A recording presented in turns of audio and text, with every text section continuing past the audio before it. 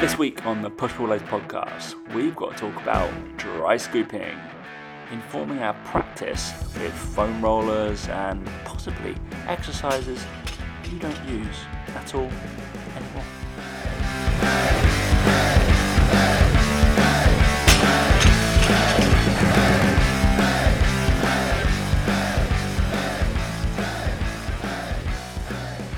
Three, two, one. We're ready.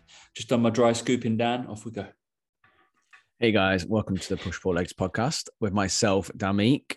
And me, Tom Hull. What's going on, bub? What's that like? The whole thing, the whole craze is like stupid, isn't it? What's that all about?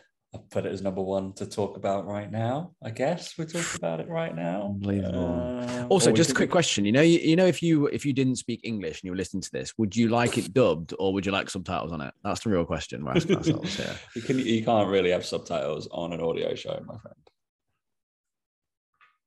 Exactly my point. Exactly my point. You'd need it dubbed, wouldn't you, Tom? So therefore, to watch TV as well, it would be a better experience if you're watching it and it was dubbed. Okay, because you don't need to see their lips moving, do you? You don't need to see we'll put a poll out. This will decide. Obviously, Dan's I don't know what I call you today, a caveman. Exactly.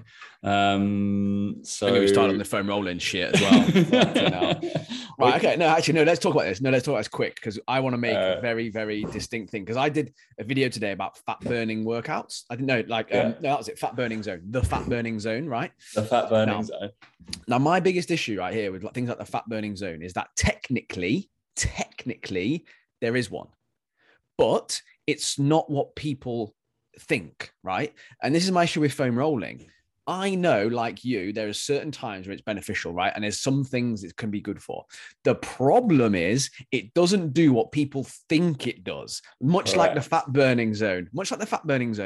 If someone said to me, is there one or not, right? I would say no, because what people think, the majority of people that I work with and all that sort of stuff and can help, they think that means that they're burning fat when they do that. And this is my issue with foam rollers. And this is why if someone said to me, would you use one or not? If you had, every session you either had to use one or you didn't. For every single client I ever worked with, I'd be like, waste of time. Because some people, majority of people, think that it's going to massage their muscles and make them more mobile. It's going to remove scar tissue and it's going to make them like into some sort of person who can do all these amazing Olympic lifts and all this sort of shit. That's what the majority of people actually think because that's how it's sold to them. We know 5 minutes on there, right, is actually probably for some people going to actually help, right? Like you said on your Instagram, desensitization, kind of like getting them into the mindset of training, all these sorts of things and whatever, right? I get it. The thing word there is desensitization. So it's like having I don't know, you go in your muscle or whatever joint around that thing could be sensitive or something that's probably that's sensitive because the knots for the lack of the better use of what a term is, muscle spindles, believe it or not, don't knot. You can't knot your muscle up. It becomes a little bit denser, correct? But it becomes sensitive because it needs recovery more than anything else. So using the foam roller, putting pressure on it, it desensitizes that area, possibly gets blood flow going, it possibly gets a little bit of fluid out of it, all this kind of stuff. So you are able to go and train with less sensitivity, basically, to that muscle group and able to train harder and probably get in better positions. No, you're wrong, Tom. Because I read that it decreases DOMs and it basically eradicates DOMs. Is what I've read, and it elongates muscles. So I think you're wrong, Tom. I think you're wrong. No, I think you're wrong, Tom. I think they're really. And you know what I would do actually? I'd add some vibration in there because actually that's going to be really beneficial because it definitely will. That definitely will enhance mobility. You can't say it doesn't, Tom. Oh my God, that's my issue with it, right? Is my issue with all these things is it's what the general public think they do. And the general public think that they can foam roll and then not have to do anything and just go and train. And that's their warm-up because it's like a massage. No, it's not. No, it's not like a massage. Stop being fucking it's stupid. like, all right, okay. So obviously there's a process when obviously you see the foam roller and then people just go lift.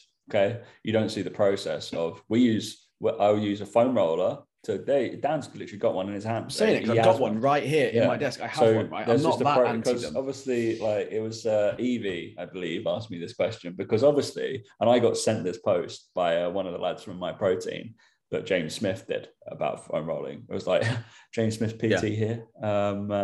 This, you got to stretch out. It will do absolutely nothing. Okay, cool.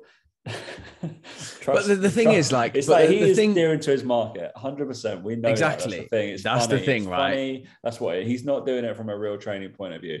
And I guarantee if James Swift were to look at my session and be like, all right, but there's the process, and I'm using it for this. I'm not trying to what he thinks it possibly. Let's say James Smith is not the most advanced coach I've ever come across. I'll put that out there. Are you sure? Are you sure, mate? I'm not going to rely on the fact that he's going to be like, all right, I'm going to take this guy through an athletic-based program, because that's when I start to use this. And I recoil back and be like, I can still put that through for every single person in the population, but I'm going to desensitize certain muscle groups, probably big ones. Then shock horror, I go through some, if for it's basically breathing control, motor control, and mobility. So that's kind of motor control motor control is basically moving a joint in a particular way that you want it to move. Okay.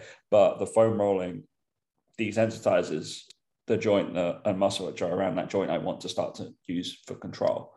And then those are my prerequisites. I actually do for Dan, I make every one of my clients sit on a foam roller for 2 minutes. That's it. But just because they've got a prerequisite. Charlatan. You see that cookie cutter trainer, right? Because there. Every single one of them has a sensitive area that I know that has to right. This is the thing. Right. This is the thing, right? If you this is right. You're a good trainer, so you have a rationale for what you're doing. You have a rationale for what you're doing. I bet you could ask 90 out of 100 people that you're at PTs who use it for their clients. You ask them why you're doing that. 90, I'm going to say 95 of them actually are going to be incorrect on what they say. Yeah. And their rationale will be completely wrong. Rationale will be completely wrong. Nuts out. I'm like, yeah. 100% completely wrong. And I'm like always like, I was literally instructing a new coach today. I was like, the words you use are really important here. I was like, because they're going to think, it's like you say desensitization of muscle. We're getting ready for moving, possibly like a little bit better. And we can elicit possibly short-term mobility, kind of like basically get rid of some restrictions and mobility, range of motion. I was like, possibly. We don't know it for a fact because that person may have a mechanical issue that doesn't allow them to do that. But it could just, because we've desensitized that area and the blood flow's gone possibly a little bit better, then we can go into it. But yeah, it's just like, all right, my process is foam roll for like literally 2 minutes. That's all it needs to desensitize, like chill out. But you can't do it in any other way. That's the only issue. Yeah. Like I can't replicate that, what I think, through just kind of just mobilizing or doing stretching. It doesn't happen. So that's why I use it.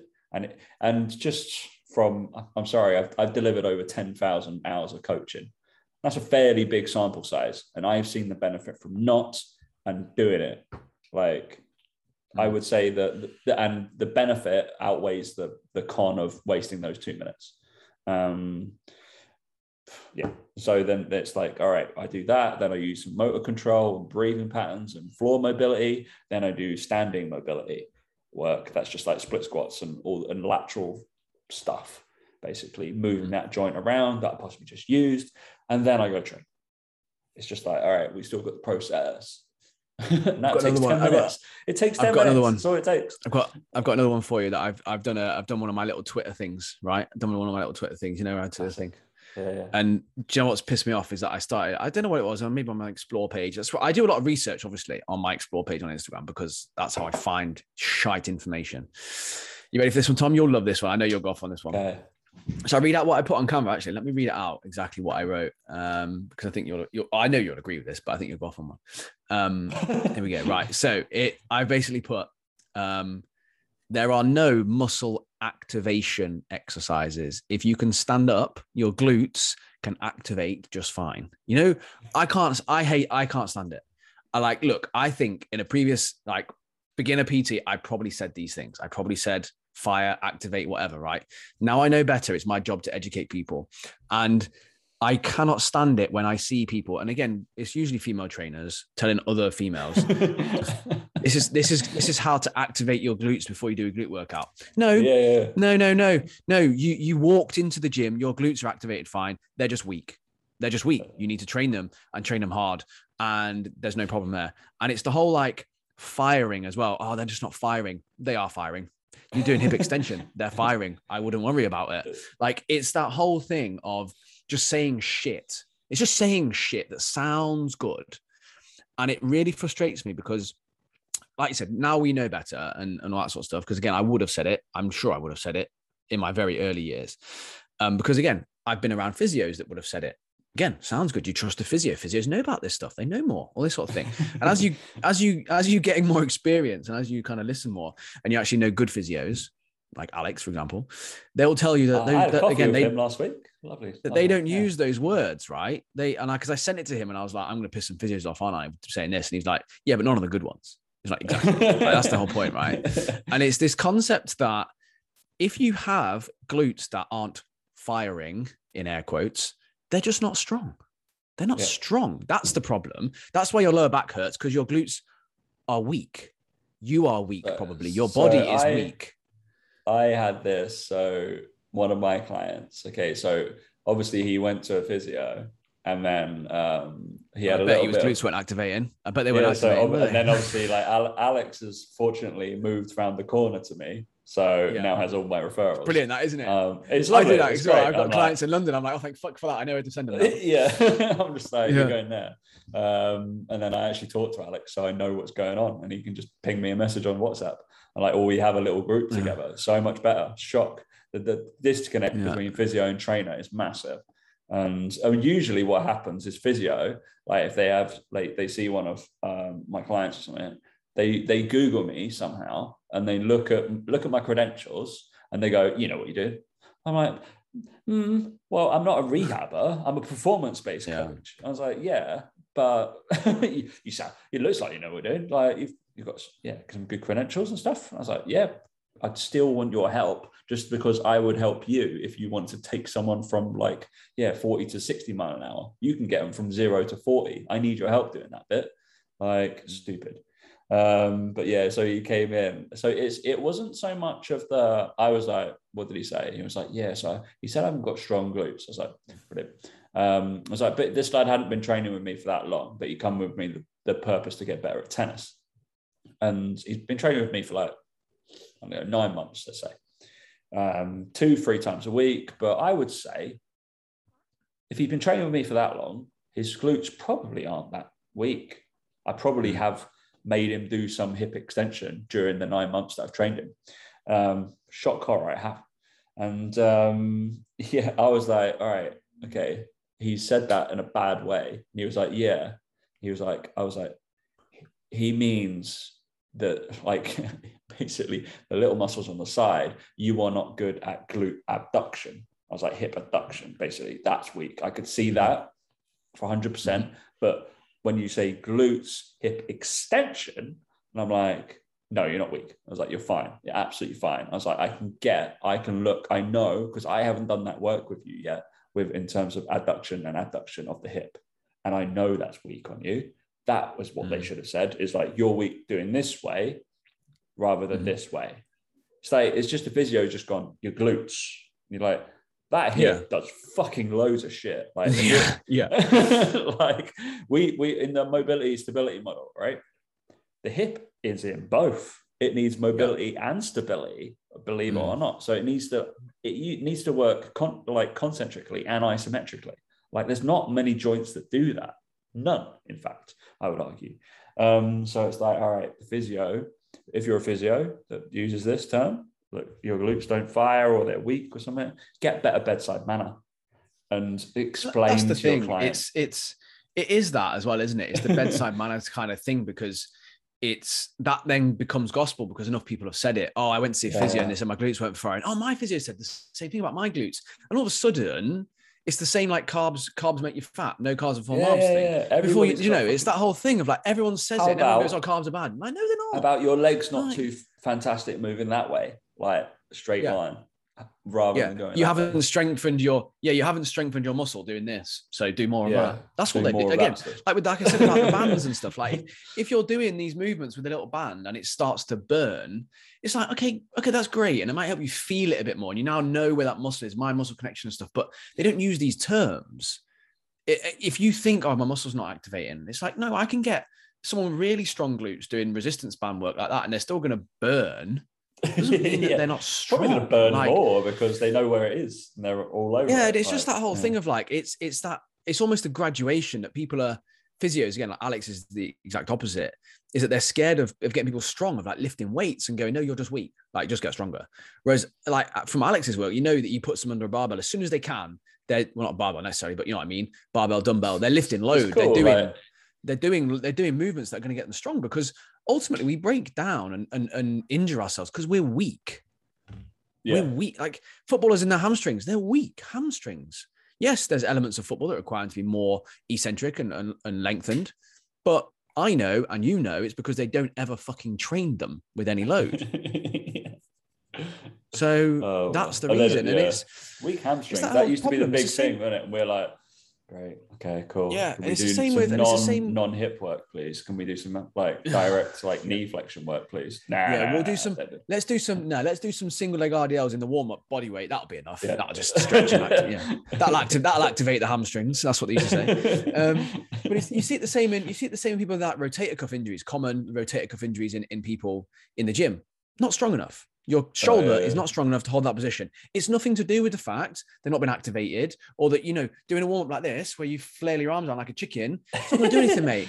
It's not going to do anything because you're not strengthening them. You're not strengthening the joint. And it's that whole thing for me is it's any injury is just because you're weak and you've put your muscle in a position where it's not strong enough. The weight you're lifting too much and it's gone, fuck you. And it's gone, I'm not doing this. I'm gonna stop you doing it. So I'm gonna tell you you're in pain. That's what it's done. It's the whole thing, right?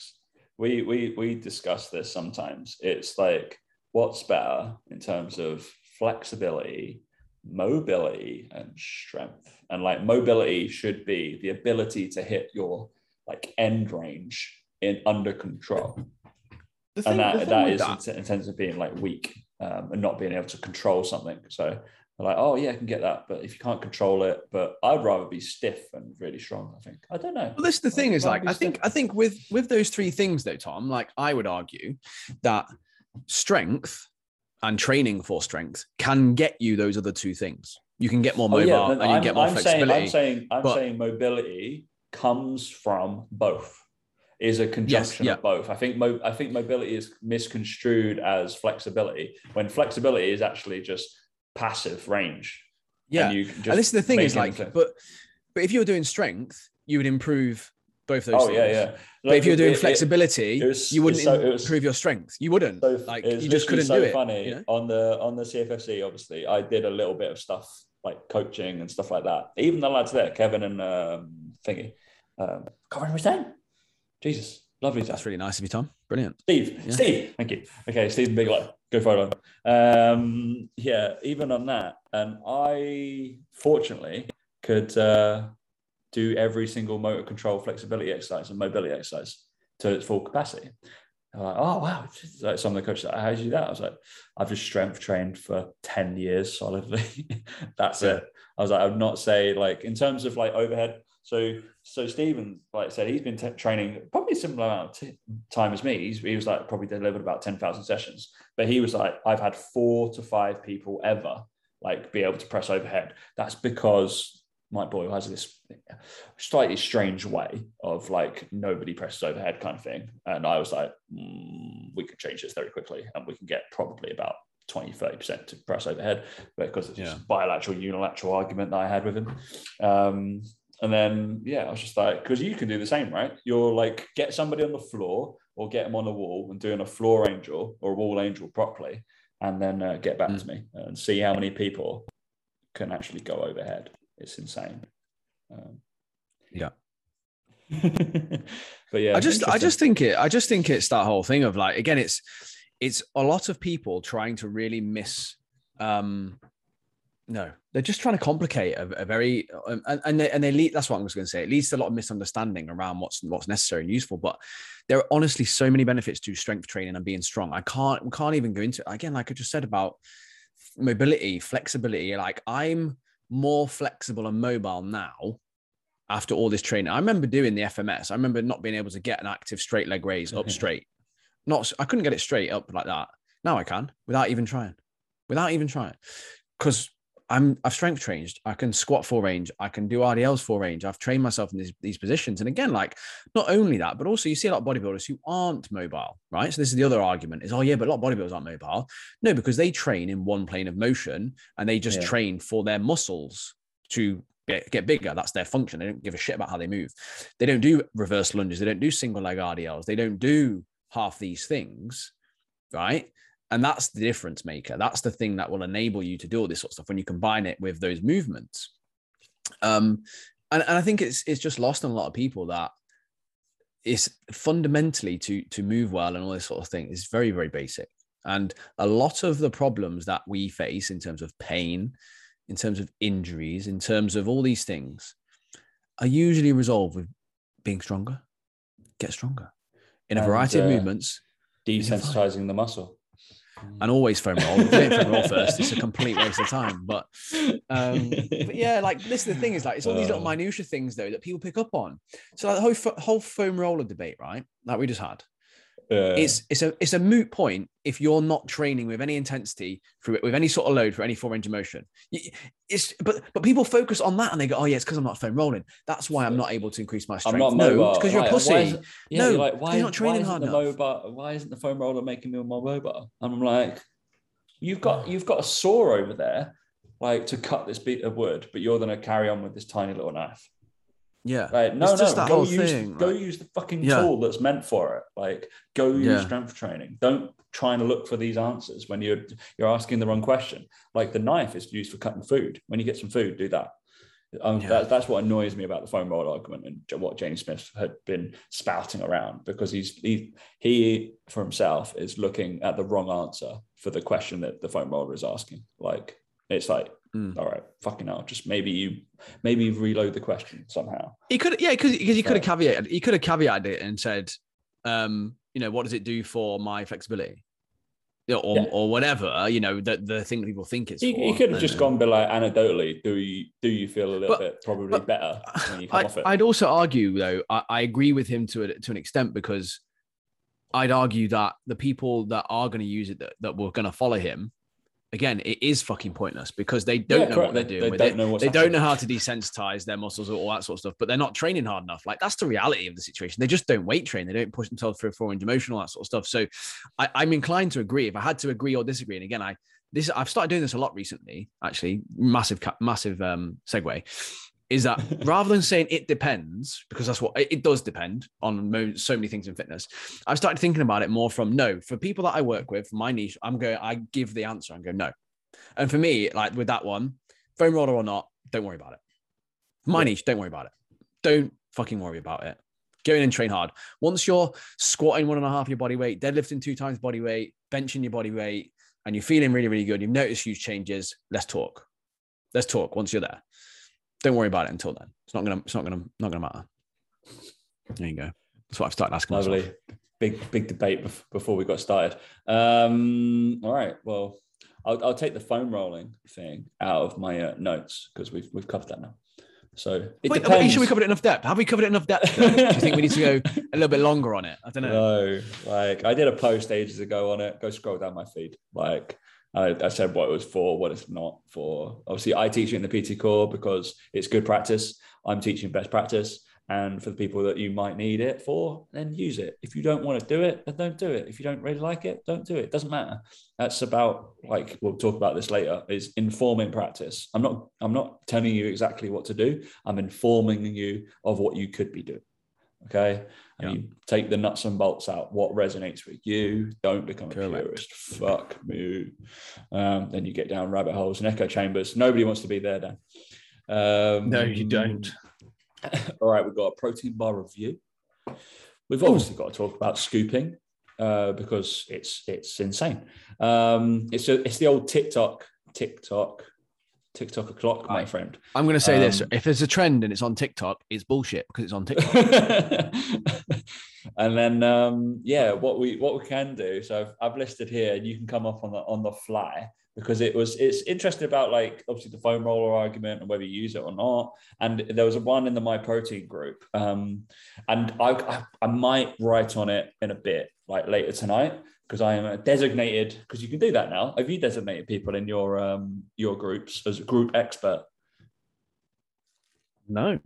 Oh, no. So I am a group expert. There isn't any in our group, I don't think. Apparently an expert in the My Protein group. But it was a question on rack pulls as an exercise and whether you program them on or do you use them. Like a lot of trainers apparently bash this person for using them. I guess it depends on whatever. A lot of form police, isn't it? Form police hate it. Yeah, a lot form of police go for it. So let's basically I've decided we'll just write down because in light of you going yes or no for my demographic, for the people I speak to and what I believe, yes or no, we'll go down that route. And I've written five exercises that you don't program and use anymore that you once did and now you're better, or you just like, no, fucking for my demographic, these don't really work. So I've written my 5, but you can either weigh in on them and say yes or no. But yeah, I'll add some to it. Yeah, I'll add some to it. Yeah. I think that'd be interesting. So stick around. There could be 5 to 10, depending on how much Dan decides to think. Might be somewhere in the title. Lovely, mate. So we've got a protein bar, and then we'll just start like snorting them. Probably. I don't know. Are we doing 1 or 2? No. Well, you probably felt left out from last week. Can you taste yet? Yep. Well, some things I can't taste. Quite things that are acidic. So apples, I've noticed what I eat. Apples and coffee, and they're usually things I eat. I can't taste at the moment, and that's really depressing. It's quite depressing. In fact, I can't taste coffee. Fuck me, it's annoying. Right, this is a Snickers. Yeah. Snickers protein crisp. Just done that. They've got all the Snickers variations, haven't they? So they've got a crisp. I don't think it's going to be very good. I've had a Snickers crisp, and I was deeply disappointed by Snickers crisp. I quite like them. In the normal world, yeah, the normal world ones, not the protein world. I was quite saddened. Not saddened, but I was just like, meh, it's a bit boring. All right, I'm going to go for... So you got a Snickers one. I'm going to go for this one then. The bar 1 block of Crispies Fudge Brownie Crunch Bar, which is... Dan didn't even go for the macros, so nobody knows what he's eating. He could so basically, this is 20 grams of protein, 217 calories. It's better than the normal Snickers protein bar. Oh, that's good. The crisp does add something to it, but it's all right. It's all right. I'd eat it again. I'd eat that again. So I'm going to keep that for after dinner. I've got dinner soon. I've opened this bar one like... What? You didn't look impressed when you opened it.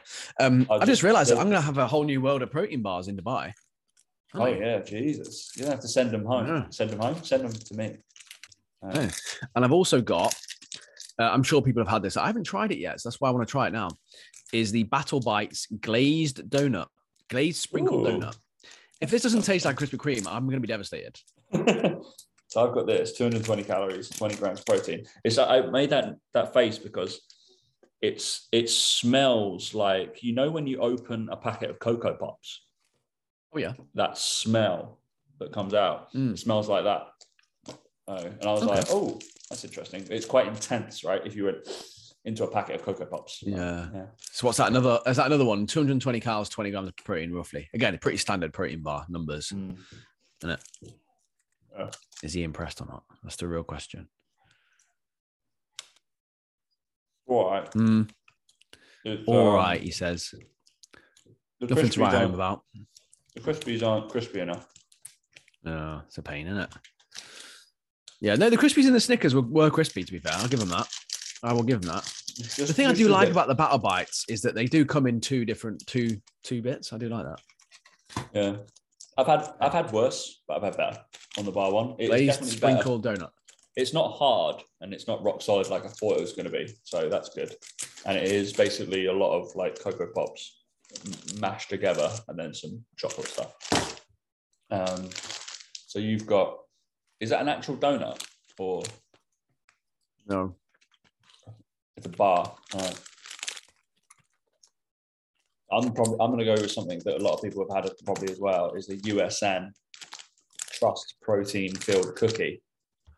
I'm undecided about this.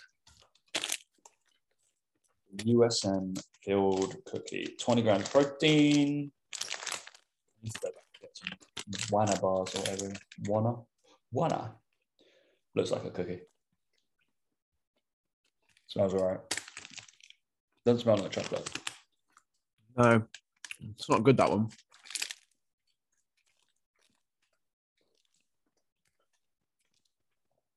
Bites have been, no, it's all right. Again, it's edible. If you force me to eat it, I'd eat it. It's fine, but I expect better. I'm honest. Just looks like a caramel bar. So there you go. Tom looks impressed by his. It's all right. It's not awful. How is it compared to the pancakes? Prefer the pancake. The pancakes are just the macros are better. This is 263 calories for 20 grams of protein. And it needs, when you're up there, it needs to be as good as Protein Pantry, right? That's a give or take what they're about. Oh, yeah, and it's not. It's a good like a doughy cookie. It's not a hard cookie, so that's quite nice. So I'm enjoying that, but it's just it would be better if it wasn't chocolate. It smells a bit weird. Okay. I know.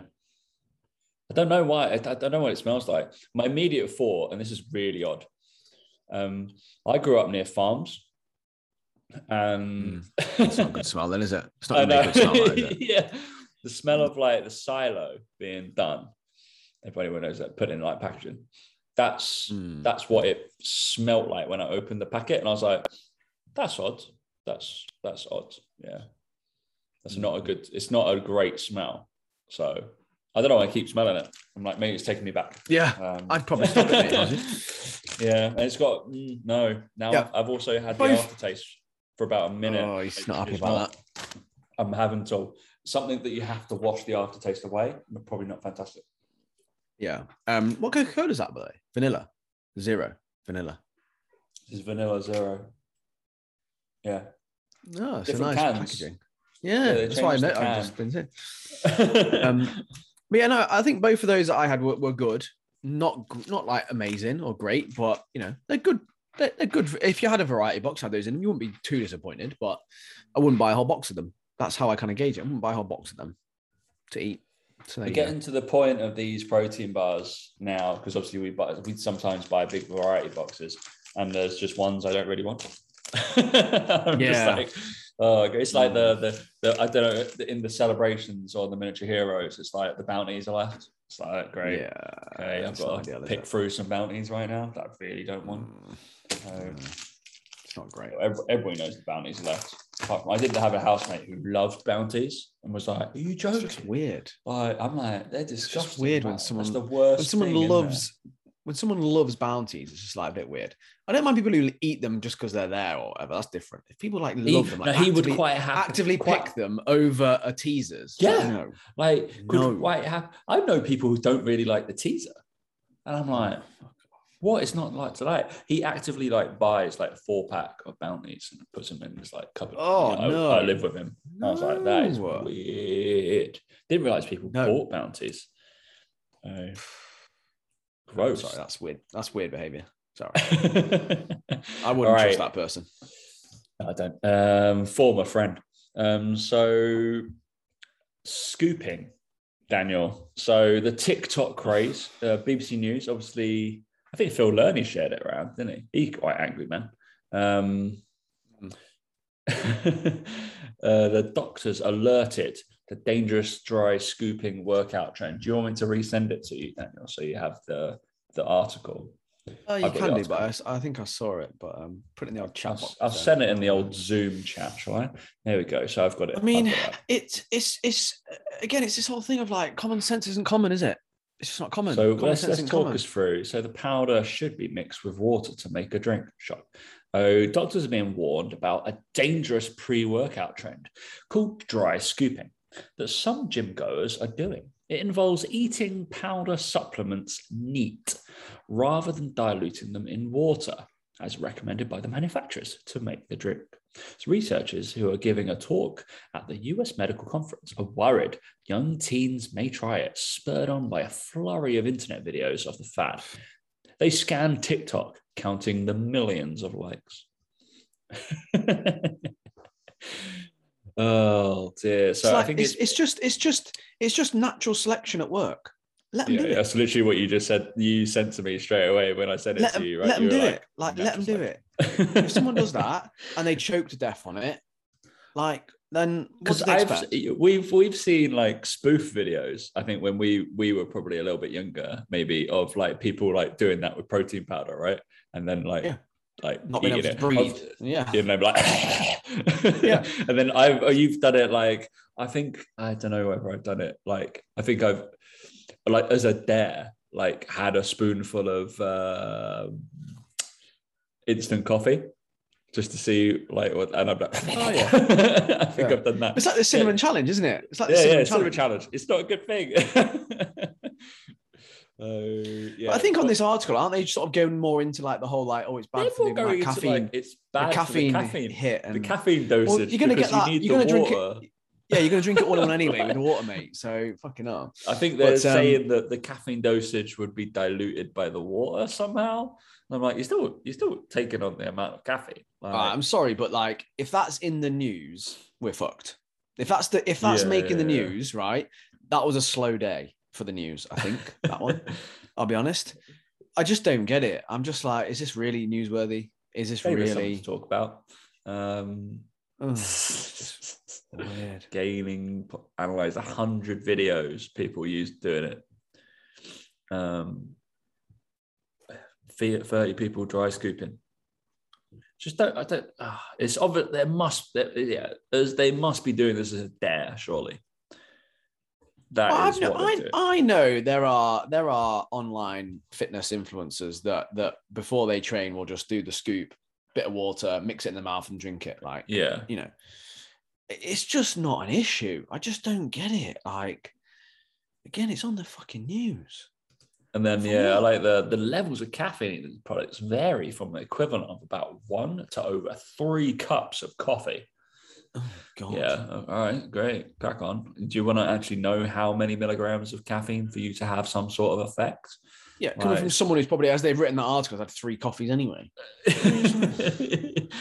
It's quite strange. Like we work out like, what's the dosage per like kilo of milligrams? Between 4 to 6 milligrams for ergogenic effect. Between 4 to 6 milligrams.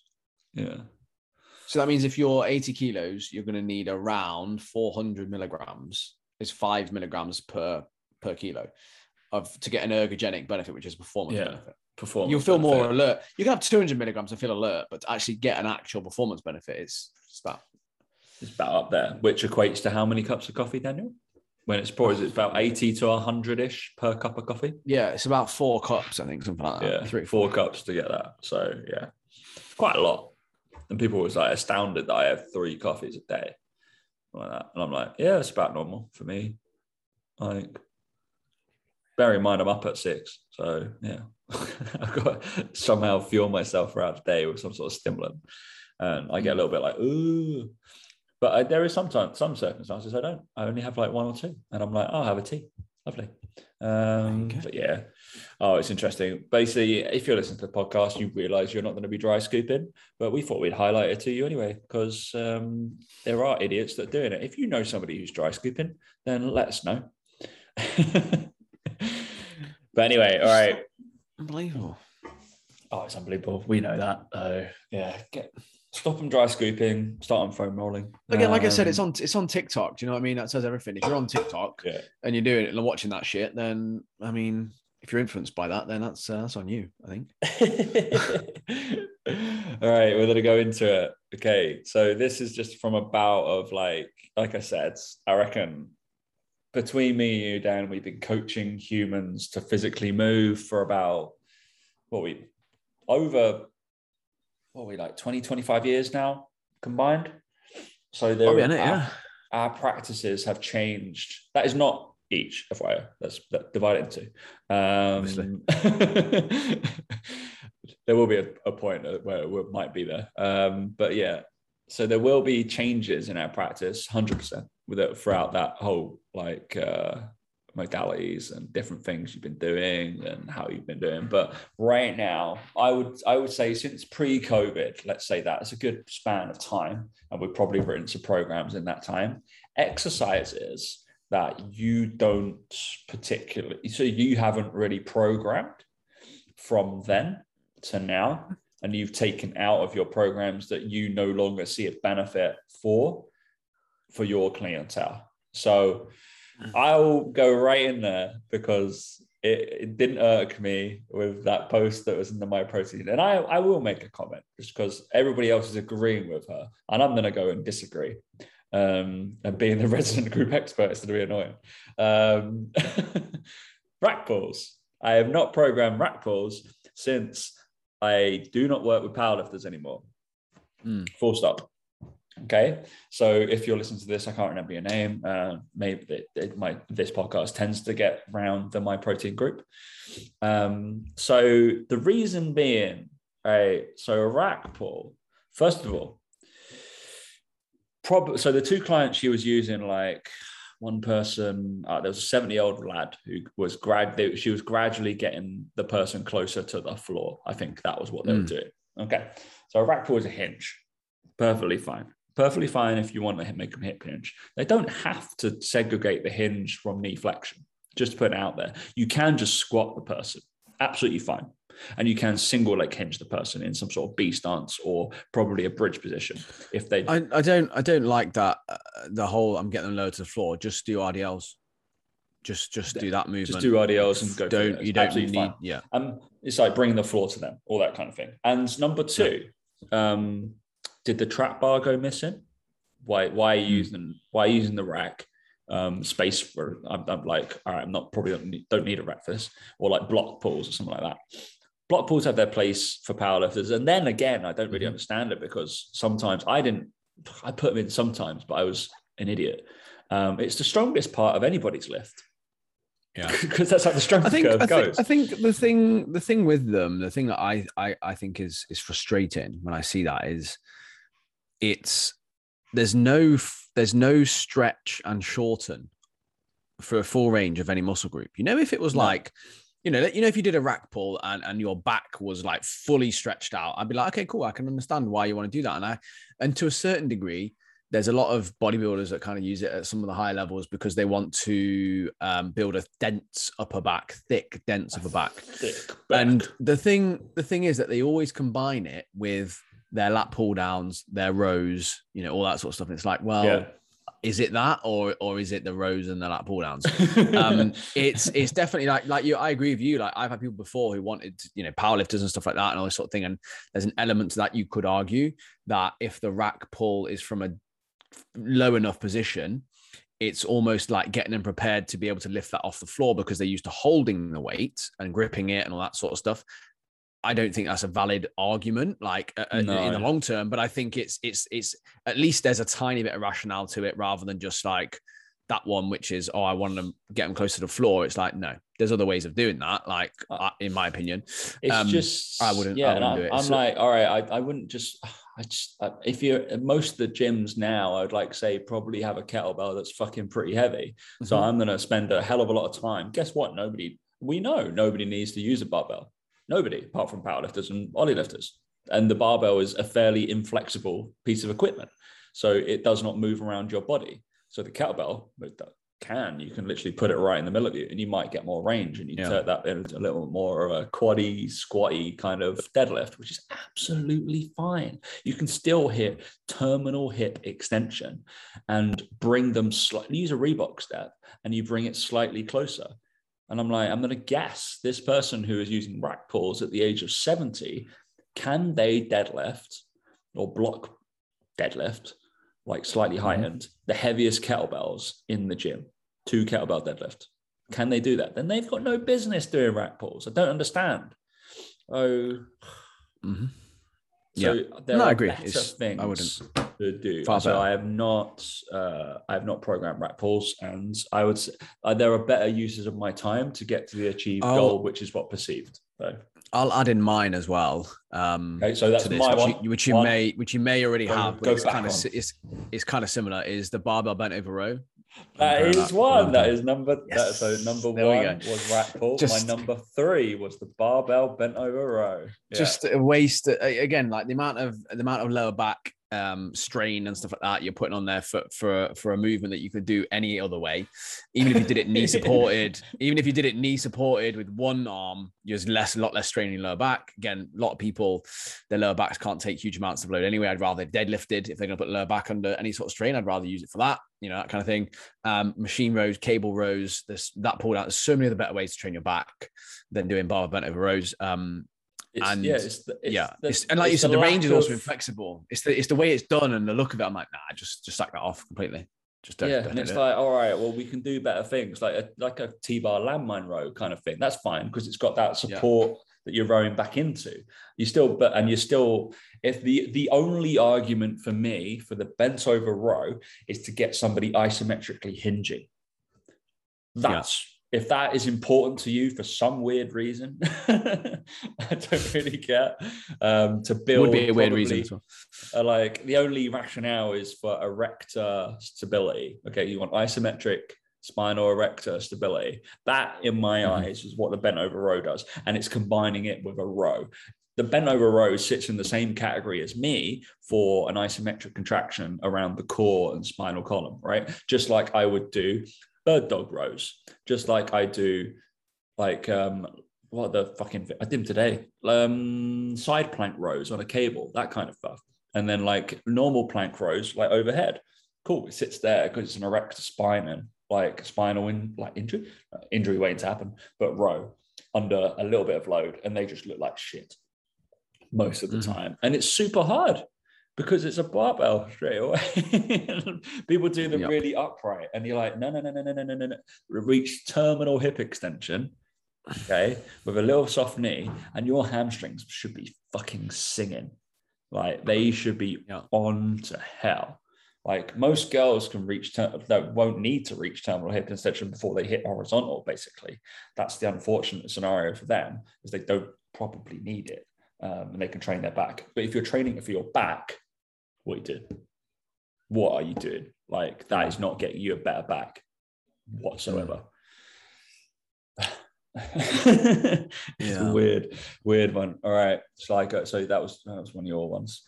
All right, so again, unfortunately, the barbell gets slagged off here so much, but the barbell, I use barbells. It's fine. I use barbells, absolutely fine. But it's just knowing when to. And I'm saying for my demographic that I train, I tend not to use a barbell overhead press. So I'm talking bilateral barbell overhead press. I tend not to use them. It is, like I said, the biggest area of, say, red flagging for the general population. So in Boyles, Stephen Briglow has only ever done 4 or 5 people have managed to overhead press in his life. Like, that's how harsh they are on clearing people to overhead press. Does not mean that is normal. I would say 20% of the population probably can overhead press properly to a good ability. And then most of them should be sticking with landmine pressing. And maybe we look at more incline-y kind of pressing more than anything else. Other than that, I think my clients must get pissed off with me, because when I program shoulder press, it's only ever, usually anyway, half knee limb position, single arm. Correct. And they get through their next plan, and then I'm like, yeah, that's what we can do again. Or I sometimes give them a standing single arm variation because it's a little bit different, but the same sort of thing. But I agree. I don't do barbell. I don't even think I've got it as an option on my spreadsheet to be able to pick. Yeah. I don't even do that. It's just the reason why the barbell does not move around the head. The head has to move around the barbell, and the barbell doesn't move with the shoulders very well because you're in a fixed position. So believe it or not, when you're in a fixed position, whatever happens at your wrist does correlate to what happens at your shoulder. And the fixed position, your shoulder goes, this, I don't really like this that much. So again, I'm speaking from like strong men, powerlifters tend to do them because they need to tax out their anterior delt quite a lot for bench pressing. And then like strongmen and ollie lifters, absolutely fine, cool, because they have to go overhead for their sport with a barbell. That's literally the only population. So I tend to use kettlebells and dumbbells and landmines. 1,000%. They're I've got so you can play around. But I've started doing, because I was getting bored of myself programming single arm kneeling and stuff. So I started doing this guy, like the alternate press. Okay, cool. Yeah, like I'm gonna write that one down. My clients gonna be like, fucking hell, I'm gonna write now. Listen to this. Like, yeah. So yeah, alternate overhead pressing. It's pretty taxing. Like I'm like, shit. And when anything you do alternate, obviously takes a fucking age. You're like 8 reps each side. You're like, you get gassed out. Hell. You gas because you don't get the little rest from switching from side to side. My clients hate the they hate, my clients hate the Z press as well. All of them hate Z press. Okay, yeah. I love a Z press. I do like a Z press because I'm like all of a sudden like I can't lift as heavy as I used to. I'm like because you're using your back before. You're arching back. I've got another one, Tom. I've got another one. It may be on here. It may not be. Just a bog standard for time plank. Interesting. I've not got that written down, but I don't as an online coach, I don't trust my clients enough. Sorry, clients, to do a plank properly. No chance. I would if I was in person with people, I'd be doing RKC planks for fun with a lot of people for fun. I do not trust a single one of my clients to do it with the intensity required in the position required. I think there's better alternatives. So I sometimes do normal planks, but with like arm reaches or things like that, where they kind of require some sort of stability in the movement and it's going to get them thinking, but never just on your elbows, looking at your timer. Like I don't program it because I know Ben Bruno does it, doesn't he? He does the whole, if you're on your phone for longer than a minute, you have to be in a plank position. Yeah, you have to be in a plank position. And I kind of think, it's kind of a bit funny and it's obviously a bit more of a thing, a jokey thing. I do side planks to be fair. They're okay. I'm a bit more okay with those because again, a bit more taxing, all that sort of stuff. But I just think the normal plank, people just butcher it so much with their lower back and how they do it and stuff like that. I just don't program it. I think there's better core exercises to do. I think we've evolved, from the plank. To be honest. I would concur. I do program them still. They do sit in a place, but they're usually in conjunction with some other stuff. And yeah, I'm in person, so I can get somebody to fucking tilt their pelvis underneath and properly tuck up. I can rock them around, shake them, move them. So if anybody doesn't know, like how to actually set up a plank, it's not just get in that position. It's like you get in the kind of, basically your elbow needs to be directly underneath your shoulder. You're in your like forearm position, but you have not lifted you get your feet in your position, but your knees are on the floor. And you dig your feet hard into the ground. You tuck under your pelvis as hard and hip extend as hard as you fucking can. And then you basically breathe out really hard, lift up, and then drag your elbows as if they're going to drag everything in the floor in between you and your feet together. Imagine you got a piece of paper and you're scrunching it up by pushing your hands together. That's how it should feel like. And if you are not shaking within 5 to 10 seconds, doing it wrong. Indeed. All right. This one, backwards and forwards, playing exercises we don't use anymore, tennis. So this one's a weird one, actually. And I don't honestly know why I've gone away from it so much. And I had to double check myself, and I haven't programmed this for an incredibly long time, is a face pull. Okay. And this one's a controversial one because it's not a bad exercise. It's not something that you definitely go, well, that's a pile of shit. And I may have a problem with doing it for online clients because this might be, again, another trust issue. And maybe I don't know, maybe it's the standing face pull I don't like that much. I prefer the half kneeling position always because guess what? When people in half kneeling, their pelvis doesn't fly fucking around. So I'm not too sure. I think I know why I don't do it as much anymore because I've gone away from limiting thoracic rotation as much. And I've allowed thoracic rotation to happen more during maybe single arm pulling movements. And I think that's important. And I tend to do like more single arm cable rows in different positions instead of, I think it's the bilateral nature of it. And that, and more the fucking annoying, and I've said it when I was like a younger trainer, is imagine pincing a pencil between your shoulder blades. Don't do that, because your shoulders go in the wrong place. Like, you want them down, put them down. Don't pinch a pencil, because you know what that is. It's like your shoulder blades crushing the muscle together, and that's just going to be sore and annoying and fairly dysfunctional, because you have to raise. So they want to go down. Shoulder blades are built to go down. Face pulls down. Weird one. Yeah, I still program them, but I agree with you. The more I think about it, the more I think actually, are my clients doing it properly how I want them to? Probably not. Like, they're not. Face pulls when you're doing and standing in a bilateral stance, not a kind of a kickstand or a B stance, are normally done wrong. Normally done with way too much kind of yank kind of thing, right? That's my issue with it, I feel. I'm scared. Yeah, I don't know. I don't know if you'd think the same about band pull aparts and that whole thing. Again, I find it with band pull aparts, it's easier to keep your shoulders down, because the way I sort of say to people with their band pull aparts is keep the band sort of below your nipple line, and all of a sudden it's much easier for them to kind of hold that shoulders down position than if they're up. They're kind of doing a similar movement, but their shoulders will be up in a face, but I guarantee majority of my clients will be. So I think that's where I would change that and have changed that before with people. But I agree with you. I think it's that. But then I also wouldn't trust them to do a single arm like higher row as much. It's a bit of an odd one, isn't it, with that? I think it's because I do it with like a step, and I'm increasing rotation sometimes to happen. And then I've got the anti-rotational shit in there. So I'm like, why am I doing another pull, which is against rotation, when a pull essentially enables me to have more thoracic rotation. So I'm using it. I usually use like a pulling exercise I'm picking the pulling exercise based off, does it T-spine rotate or doesn't it? I don't really use it as like, this is my pull exercise. In the way I look at programming, I'm like, all right, do I want to limit rotation or do I enhance rotation? What is my goal of this pull? Because essentially when we pull things, that's what we've got to do unilaterally. We've got to limit rotation somehow.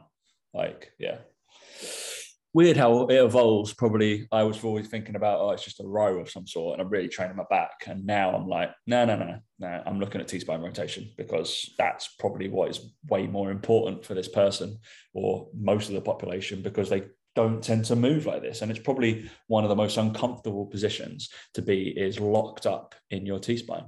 It is built to move lots. Was that me or was that you? That was me. It's you next to me. Anything else? I haven't. I can't. I don't know if I have or not. I may have done, but I do steer away from it as much as possible because there's far better options. Is just like a barbell curl, just like a straight bar curl. Like, again, I know you wouldn't do that for many of your clients anyway, but there's actually a lot more benefit, for example, to doing like incline seated where your biceps in a stretched position, or cable where it's in a stretched position, single arm stuff, and allowing you to focus more. Whereas with the barbell, you do get a bit more swinging, a bit more shoulder involved. People go too heavy because they can hold it and their shoulders help out a little bit. Whereas when you go single arm, all of a sudden it's like, I can't lift quite as heavy. I have to think about the movement. So I've naturally just not programmed quite as much of them. I think it's probably one of the main ones. That's fair. I don't program a lot of barbell curls ever. I don't really program. I doubt you do in your training anyway. I don't program a lot of curls, if I'm really honest. I allow curls usually in my conditioning, so it will be a plus thing. I'll be like, you're allowed to do your tricep and your bicep extensions or whatever. You can bicep extend if you really want to. Won't do much, but. Yeah, I kind of just allow it. I'm like, you can do that whilst you're resting from doing your assault, like 10-second killers or stuff like that.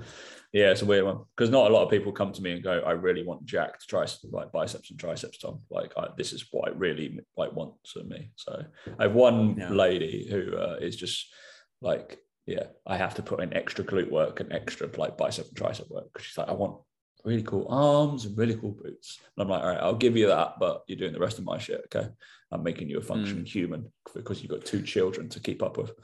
Yeah. And if you turn around and be like, I'm so tired because I can't chase my kids anymore, I'm like, then I'm going to get it in the neck. All right. So my last one, and again, this is controversial because I know you use it frequently. Ooh. And this is this is directly correlated to probably in person and the methodology I use against, and I definitely would use it, but it's just the clientele I have currently. And for the last 2 years, I haven't had to. And I use it, is a leg press. Oh yeah. That's again, like you said, that's just bang for your buck in person training. And if I was in person, I probably wouldn't. It's more a case of, it's for an online coach, it's probably a little bit more like, actually, I know that that's one thing you can do without me being there quite comfortably and probably push hard and all those sorts of things. So yeah, I completely get where you're coming from with that. Yeah. So it was a weird one because it's just like, I know I've definitely used it in person before, but it's usually to blitz a muscle group or to end, or because I'm probably doing unilateral lifting or something like that. Or I'm looking after a person's back quite particularly, or stuff like that. It's just the issue with the leg press, and no matter which, you can have the best leg presses and build them in the world, like hack squat, whatever's all this bullshit. It's just the range. It's just the range of the squat. And I'm like, for my time, and I want to be able to let this human kind of function outside of here. If they can't function on leg press, for the best of my like deep thinking about it, I just know it doesn't correlate particularly well into squatting and stuff. Obviously there's strength that carries over a certain minute, but like from a proprioceptive point of view, it's just like, yeah, it's not happening for me. I just can't get my head around that. I can't do it. No. Yeah, unfortunately. All right, last one, mate. You got one more? Is there anything else? Or you're like, no, I've programmed every single exercise I've ever done for the last 18 months now. I think, what else is there? That's it. We covered all the exercises, 7. Yeah. Because you haven't programmed, because you probably haven't programmed them, you're like, oh, I don't really know what would not resonate in my head, or like you maybe look at some people and go, actually, I don't do that very often anymore, or stuff like that. No. Yeah, there's not. I can't think of anything. Obviously, but nice. There's 7. We'll put up that. I think that's interesting. I'll make a little post about that. I think stuff that we don't use anymore during the week and get absolute trolled. They'll be like, "What time you don't do that?" Like, all right, cool, good argument. Yeah, that sounds real good. Well done, mate. All right. Any other business, Daniel? Strong episode. Not from me. Not from me. Dan's no COVID. He's strong. He's full of protein. COVID free. He's allowed out of his room. It is great. He's still in his room voluntarily. So yeah, Laura messaged me, was like, yeah, it's been great since he's been in there. So yeah, you come round, not in the house anymore. The only thing is lacking is cooking. I bet she didn't like it because you couldn't cook for her. Yeah, definitely. I reckon that was definitely a thing. It was like, oh, we can let him out at dinner time. Yeah.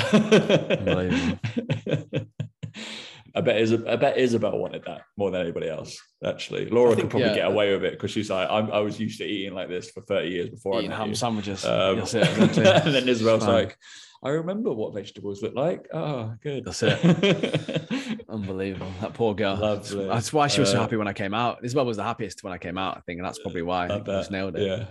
Yeah. No more just like eating, I don't know, what are they? I don't know, dairy Lunchables, and just be like, there's your dinner. What? Yeah, that was probably it. You're right. Sounds like a dream. All right. No other business from me. Obviously, go listen to our other shows, I guess. License Banner, always there. PT Collective podcast. Myself and Luke have just recorded a batch, so they'll be coming in your ear holes every Wednesday. That's all good. There you go. Yeah. There's nothing else from me other than I'm taking on clients at the moment. So if anyone does want to lose weight, they do want to gain muscle, and they want to absolutely smash their training from here on in and not have to do planks, then here I am if you need me. But yeah, just let people know if they're listening. Long time listener. If you've been sat there, long time listener, thinking, I probably should, maybe I should. Should I? Long time listener, first time caller. Yeah, that's what it's yeah. Just message me. Just reach out. Let's have a chat and see if I can help. See what your goals are. There you go. Easy. Wonderful. All right. Thanks for listening, guys. We'll catch you later.